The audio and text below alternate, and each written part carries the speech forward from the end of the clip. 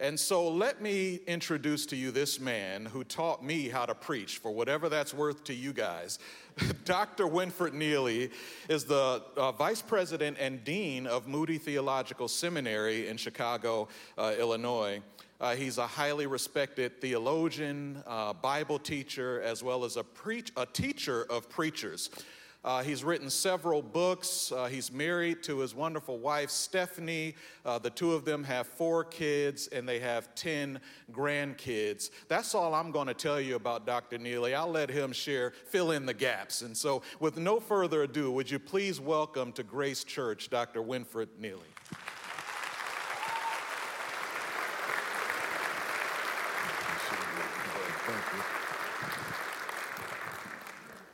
Well, I am honored to be here with you this morning.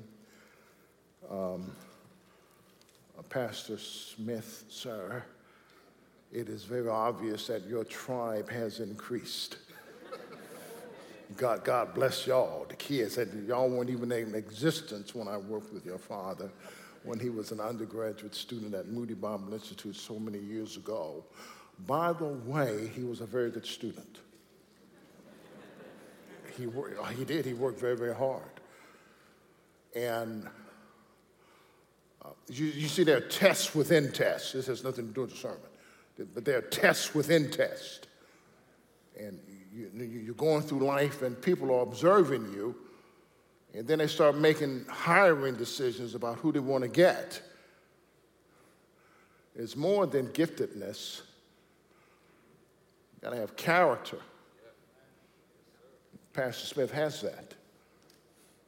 Hard work. He was a hard worker. So we're so very thankful for what God is doing in your life, in the life of your wife, in the life of your family. I'm going to say this to your children. Y'all should go home and fall down on your knees and thank God that these are your parents. You should.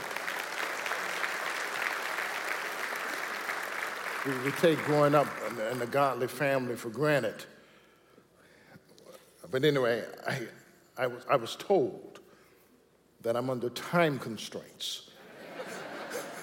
So I need to go ahead and do what I have to do here this morning. So I want to thank Pastor Schaefer and Pastor Smith and the entire Grace Church family for extending to me the opportunity to be here today. I have one request of you. I'm going to ask you to pray for me and for us as I preach. I would like for you to listen carefully, thoughtfully, attentively, critically indeed, to make sure that what I'm saying is coming from God and His Word, but also prayerfully. I have nothing in and of myself to offer you. I'm a servant.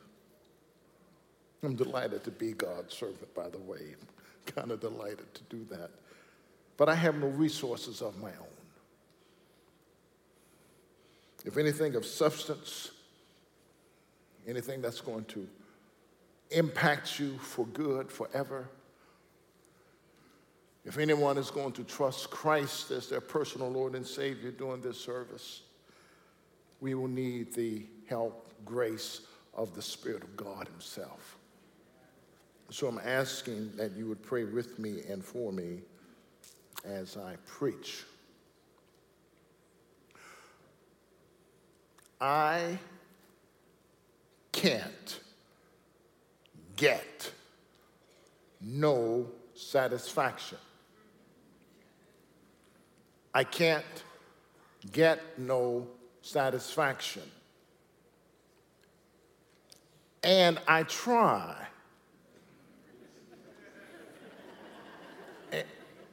I try. And I try. I can't get no. So frustrated, they don't even say satisfaction in the last verse. I can't get no.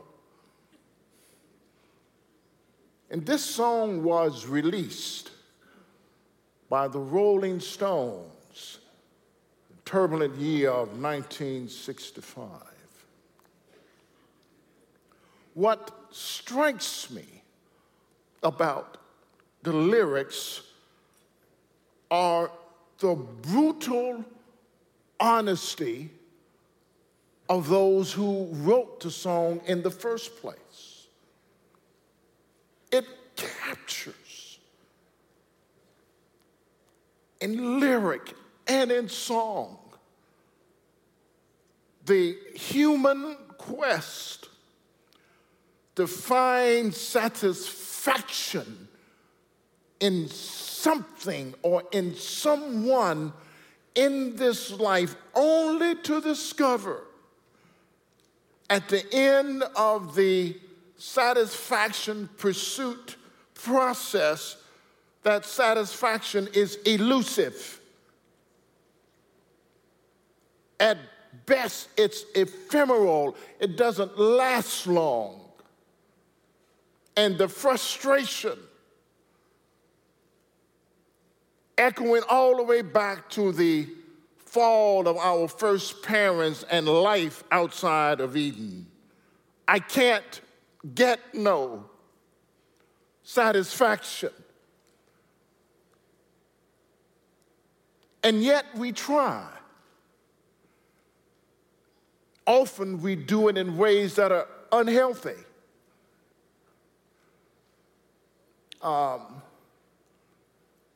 Violence for perpetrators often is a perverse way of trying to find power and control and satisfaction. Or money. If I can make money, I'll do this, I'll do that, and if I can make money legitimately, a lot of it, I will find satisfaction. And there isn't anything wrong with financial resources. There isn't any inherent merit in poverty.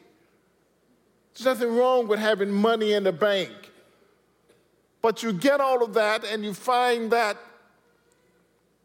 the accumulation of wealth does not meet the deepest longings of the human heart. There's something missing. Something is out of kilter. A longing deep, deep within the human heart is still crying out for something because satisfaction is elusive. Or it could be in educational pursuits. I'm obviously a big believer in education. I believe in it. And some of you here have made significant educational achievements, and if you haven't made those educational achievements yet, it's certainly in your vision and mission, and you are ambitious about it.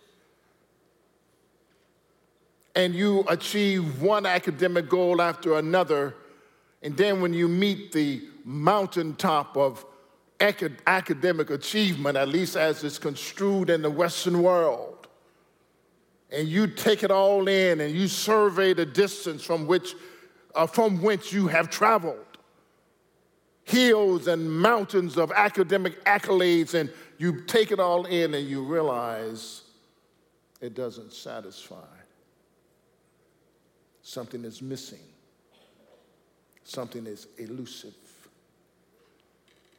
When I earned one of my degrees at Trinity Evangelical Divinity School, I had worked so hard for it, and I wanted it desperately.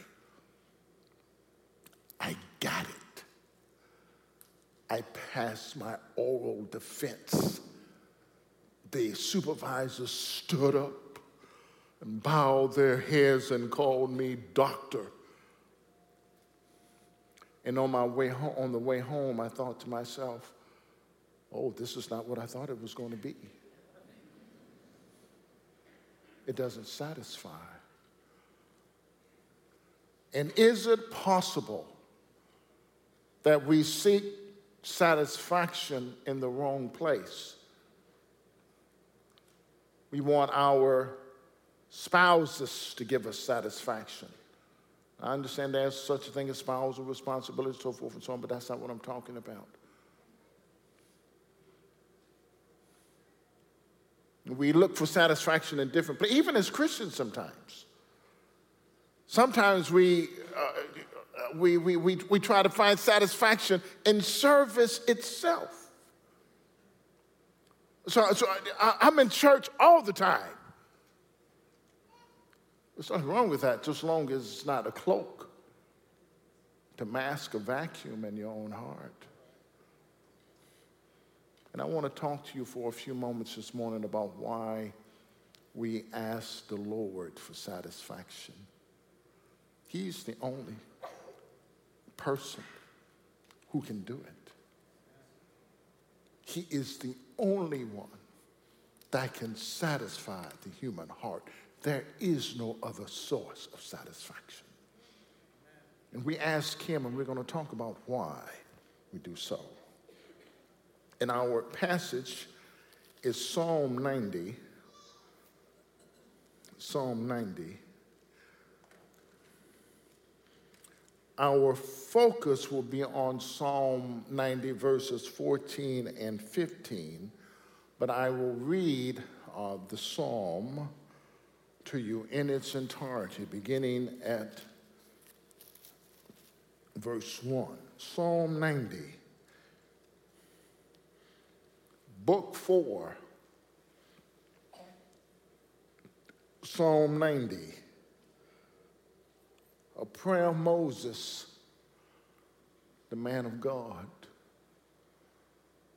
Meaning this is probably the oldest psalm in the Psalter that Moses probably penned around the time of his death when he was 120 years old. So this is the prayer of an old man. Lord, you have been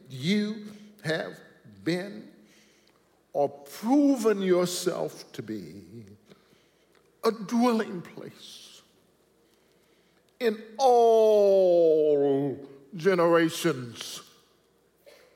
Before the mountains were born, or you gave birth to the earth and the world, from everlasting to everlasting, you are God. You turn man back into dust and say, return, return, O children of men. For 1,000 years in your sight are like yesterday when it passes by, or as a watch in the night. You have swept them away like a flood. They fall asleep in the morning. They are like grass which sprouts anew. In the morning it flourishes and sprouts anew. Toward evening it fades and withers away. For we have been consumed by your anger, and by your wrath we have been dismayed. You have placed our iniquities before you, our secret sins in the light of your presence. For all our days have declined in your fury. We have finished our years like a sigh.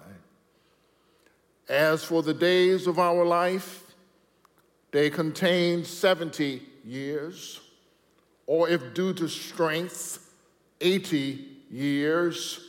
Yet their pride is but labor and sorrow, for it is soon gone, and we fly away. Who understands the power of your anger and your fury according to the fear or the reverence that is due you? So teach us to number our days, that we may present to you a heart of wisdom. Do return, O Lord. How long will it be? And be sorry for your servants. Oh, satisfy us in the morning. I find it absolutely wonderful that a man who's near 120 years old is still praying for satisfaction. You are never too old, or too young for that matter, to seek satisfaction in Jesus. Oh, satisfy us in the morning with your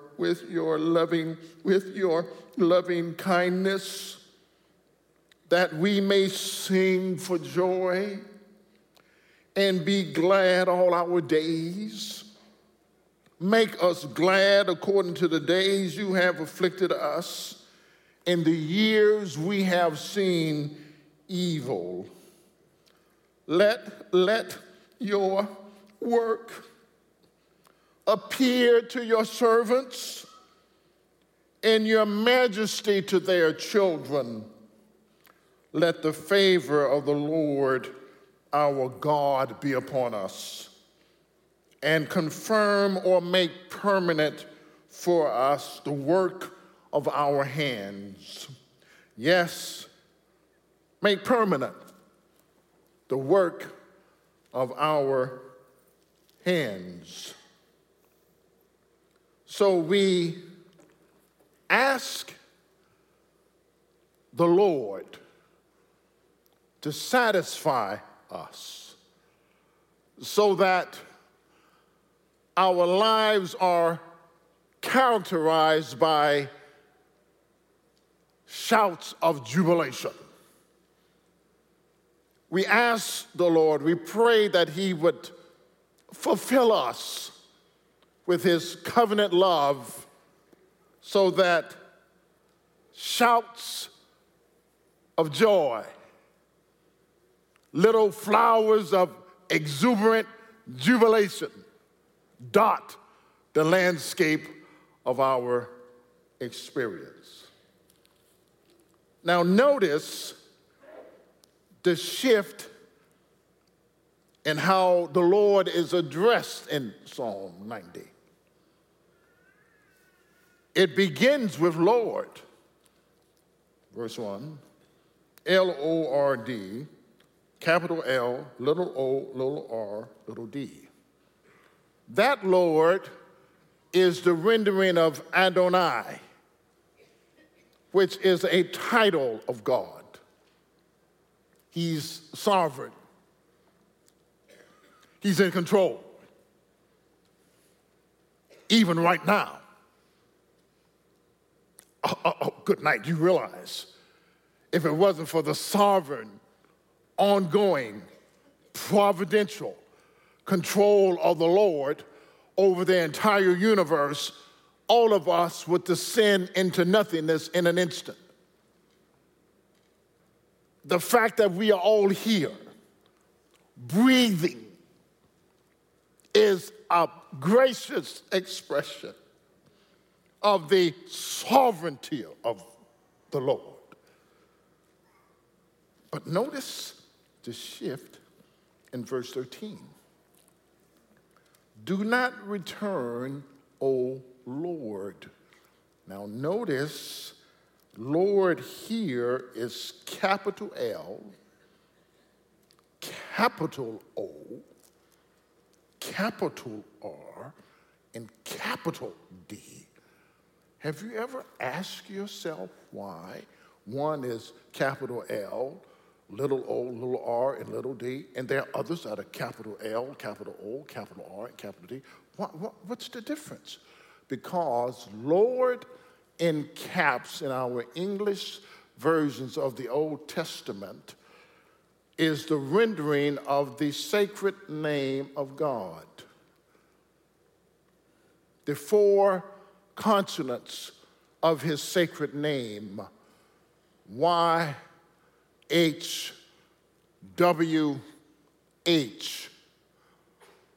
vocalized as Yahweh. The sacred personal name of God. And don't you find it absolutely amazing that God has a name? Lord, in verse 1, is a title. Lord in caps is a personal name. The sacred name of God. It is a summary statement of his love, his care, his redemptive involvement in your life and in my life, Yahweh. By the way, Jesus means Yahweh is salvation, or Yahweh saves. So we ask him. So we're talking to our Heavenly Father, who by his very name indicates to us his love, care, and concern for us. Oh, satisfy us in the morning. I wish we don't have time to talk about all of this, but satisfaction and the idea satisfaction coming out of the land. There's a whole history behind this word satisfaction, and it's been an important word in the history of Christian thought. Satisfaction. And it's associated with, satisfaction is associated with the ideas of quantity. It's associated with the idea of taking in food and being full. It's associated with drinking water and having one's thirst quenched as a result of taking the water in, but that does not capture it. And hopefully, this visual, this prop, which communicates at the same time on a number of levels, will help. So, the idea in satisfaction is this. The glass is being filled up with water. The glass is full now. Satisfaction is not fullness. Satisfaction is the result of being full. The glass is full, and the result and the outcome is satisfaction. Now, we can fill our lives up with a lot of things, but only the Lord can satisfy. So what we're doing, this is what we're doing here. We're taking the glass of our soul. We don't have the capacity to fill ourselves up. And we're asking we're asking the Lord to fill us. And he fills us with his presence, fills us with his power, fills us with through the power of the Holy Spirit himself, and as a consequence of fullness, we are satisfied in him. Are you satisfied this morning? Note this now. So satisfy us in the morning at the breaking of day. There's something about the morning, with all of its potential and promise, invitation to a new day, another invitation from the Lord to human flourishing. Satisfy us, fill us in the morning with your loving kindness. Now, loving kindness is one of the wonderful terms of the Old Testament. It's a rich word. One word in English will not do justice to the Hebrew term. The closest we can come to it in English, and it's a situation more so than a word, is the love between a man and a woman in the context and framework of marriage vows. See, the vows frame the love. You remember when you got married, for those of you who are married, do you take this woman to be your lawfully wedded wife, having a whole, for better or for worse, sickness and in health?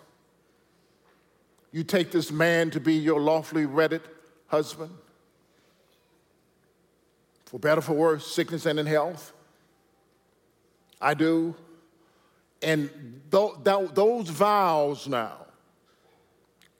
will constitute the framework now for how the love is expressed. Oh, you didn't know that your husband was going to have a stroke later on in life. You didn't know that your precious wife would come down with pancreatic cancer. You didn't know that your husband would have a heart attack. But it's the framework of the vows and the commitment that by the grace of God, I'm going to love, I'm going to be faithful, I'm going to do the right thing because I made those commitments. And someone reminded me of a dear friend of mine, I can say this is public, whose wife has cystic fibrosis. He married her knowing full well what this would involve. And he married her, committed his life to her. That's Hesed. And the Lord God Almighty has committed himself to you. He's pledged himself to you. He's more than God Almighty. He is God Almighty in covenant relationship with you. He's committed himself to you. He has pledged his very character. This is what it talks about, for his name's sake. Aren't you kind of glad God's committed to you?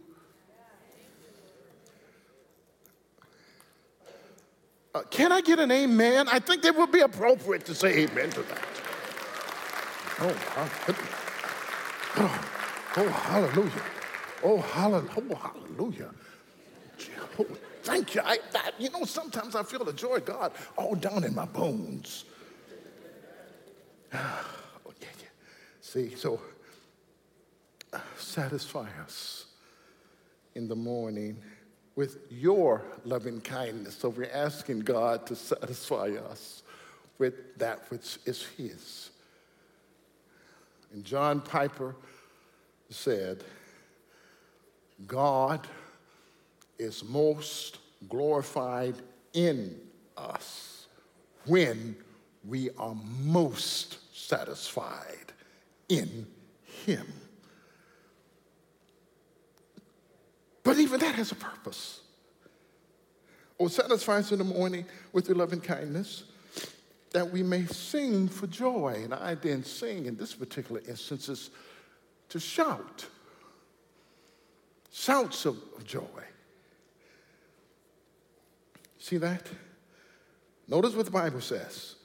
Satisfy us in the morning with your loving kindness, that we may sing for joy. How was your satisfaction quotient this morning? How are you doing? When is the last time there was a shout of joy coming from you because you were satisfied in God. And please don't tell me, well, I'm not the kind of person who does that. Well, it's strange when I see all these people at the basketball game.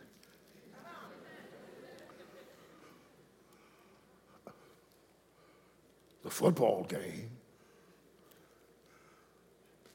We jump up and down because somebody makes a three-pointer at the buzzer. And I'm telling you, the Lord Jesus has made a three-pointer with his death on the cross, glorious resurrection from among the dead. The whole team was trying to block his shot to no avail. Hallelujah. And we shout, thank you, Jesus.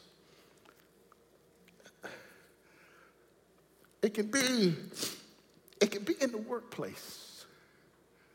You can be doing your work. Hospital, business, doing something and just say like, oh, hallelujah. You're not talking to anybody. Oh, thank you, Jesus. People are listening.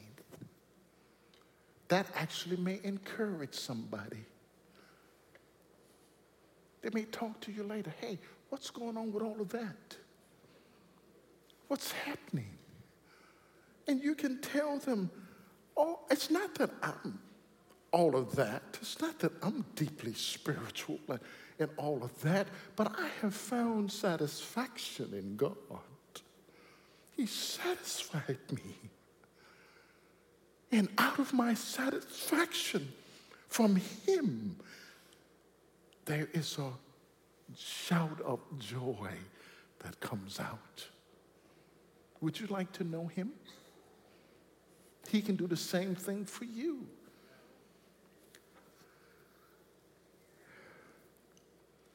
Notice what else. That's verse 6. We ask him to satisfy us so that we can, with his love, faithful love, so that we are able to shout for joy. We ask him to satisfy us also so that we are glad for the remainder of our days on earth.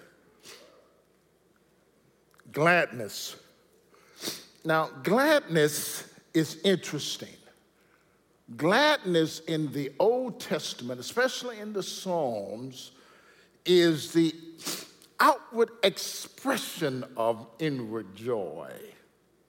The outward expression of inward joy. Gladness. Now, and joy itself is not happiness. Joy doesn't depend upon what happens. There are a great many things today that I am not happy about. I'm not happy about paying $6 for a bag of Jay's potato chips. I'm not happy about that. I'm not happy about that. I got some the other day, and my wife for 46 years said, you went ahead and paid the $6? I said, yeah, we had to have the potato chips. It's kind of expensive. Are you happy about that? I'm not happy about that. But joy doesn't depend upon the economy. Joy doesn't depend on how much gas costs. Joy depends upon Jesus. Hallelujah. Joy depends upon the Lord. And Gerald Hawthorne in his commentary writes, joy is more than a mood or an emotion.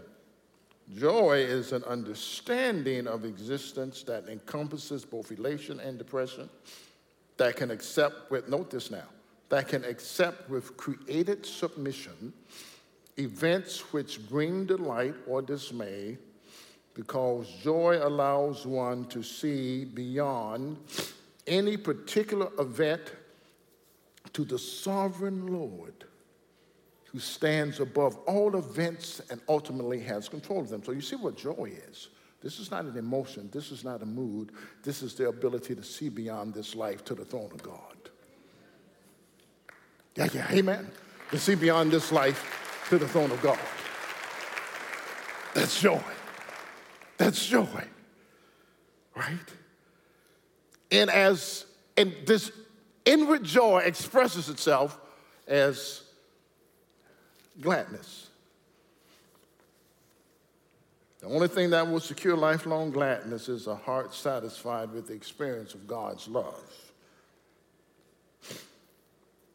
Now I'm looking at this clock. It says 36 minutes, so I'm going to have to go ahead and do what I got to do.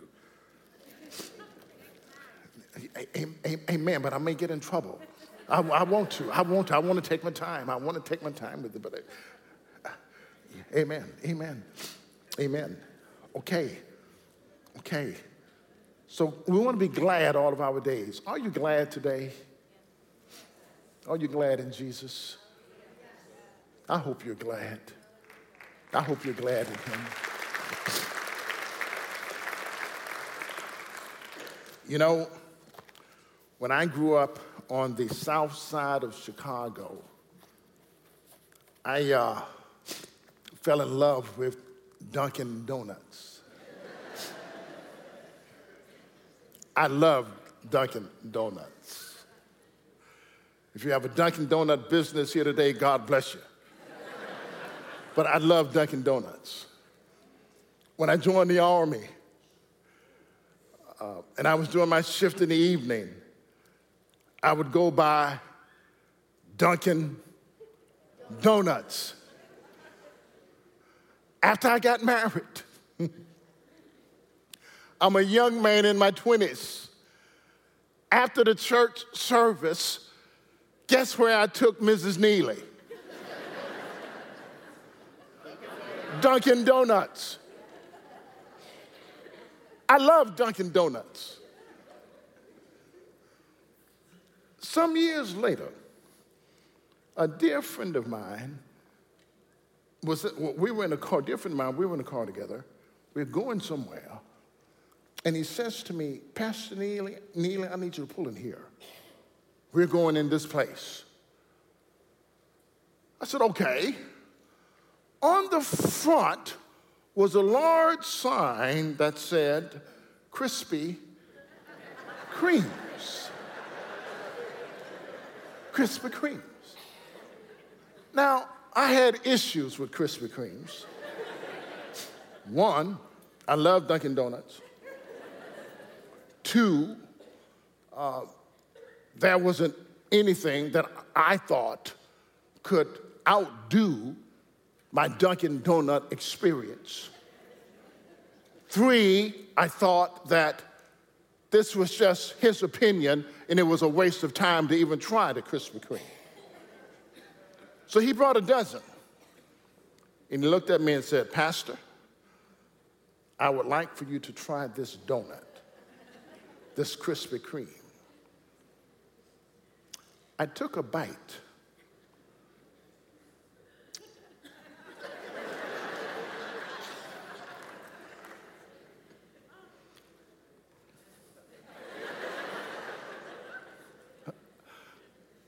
It's one of the few things on earth that I've tasted where words are hard. Words don't even fit. It was sweet, fluffy, light. It melted in my mouth. I'm thinking, since when does a donut melt in the mouth?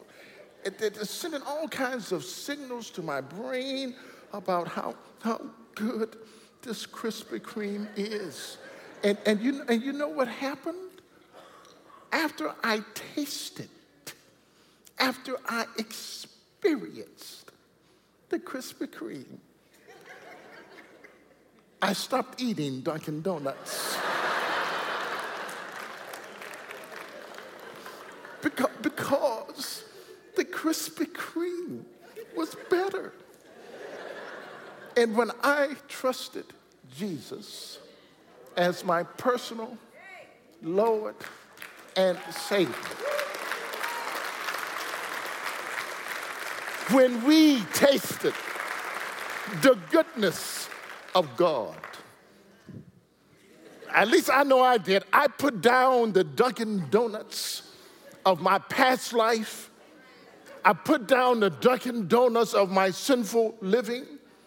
I put down the Dunkin' Donuts of all the crazy stuff I was doing because the Lord Jesus, and I say this respectfully, Lord, I mean reverence to you, that the Lord Jesus, the Krispy Kreme of glory, was so much better.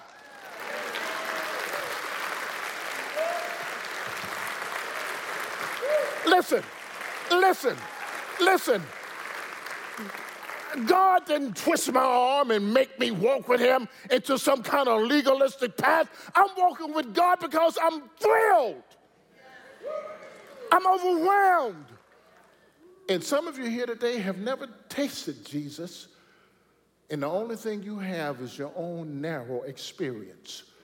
And you think that your narrow experience, whatever it is better than Jesus. Well, I got news for you.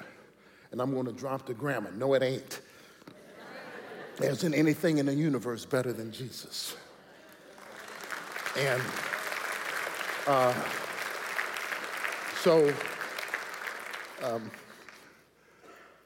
this baby boomer is glad.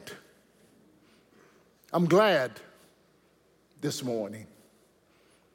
I'm glad because long before the ruffle of angels' wings disturbed the hush of eternity, God chose us as followers of Christ in Jesus.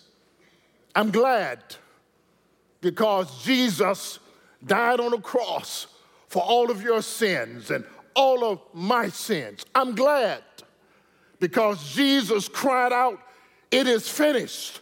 Father, into your hands I entrust my spirit."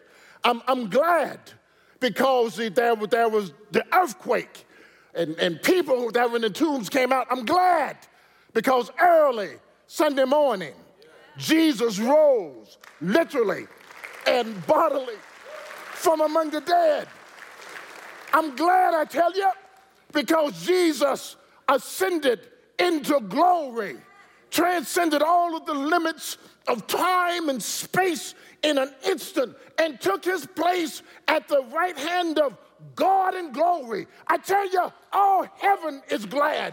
When I saw that marked man take his place at the right hand of God, with God's purpose of salvation and redemption accomplished, so that God is able to bring any person who trusts Christ as a personal Lord and Savior to glory without compromising his justice, because justice is satisfied. I am glad.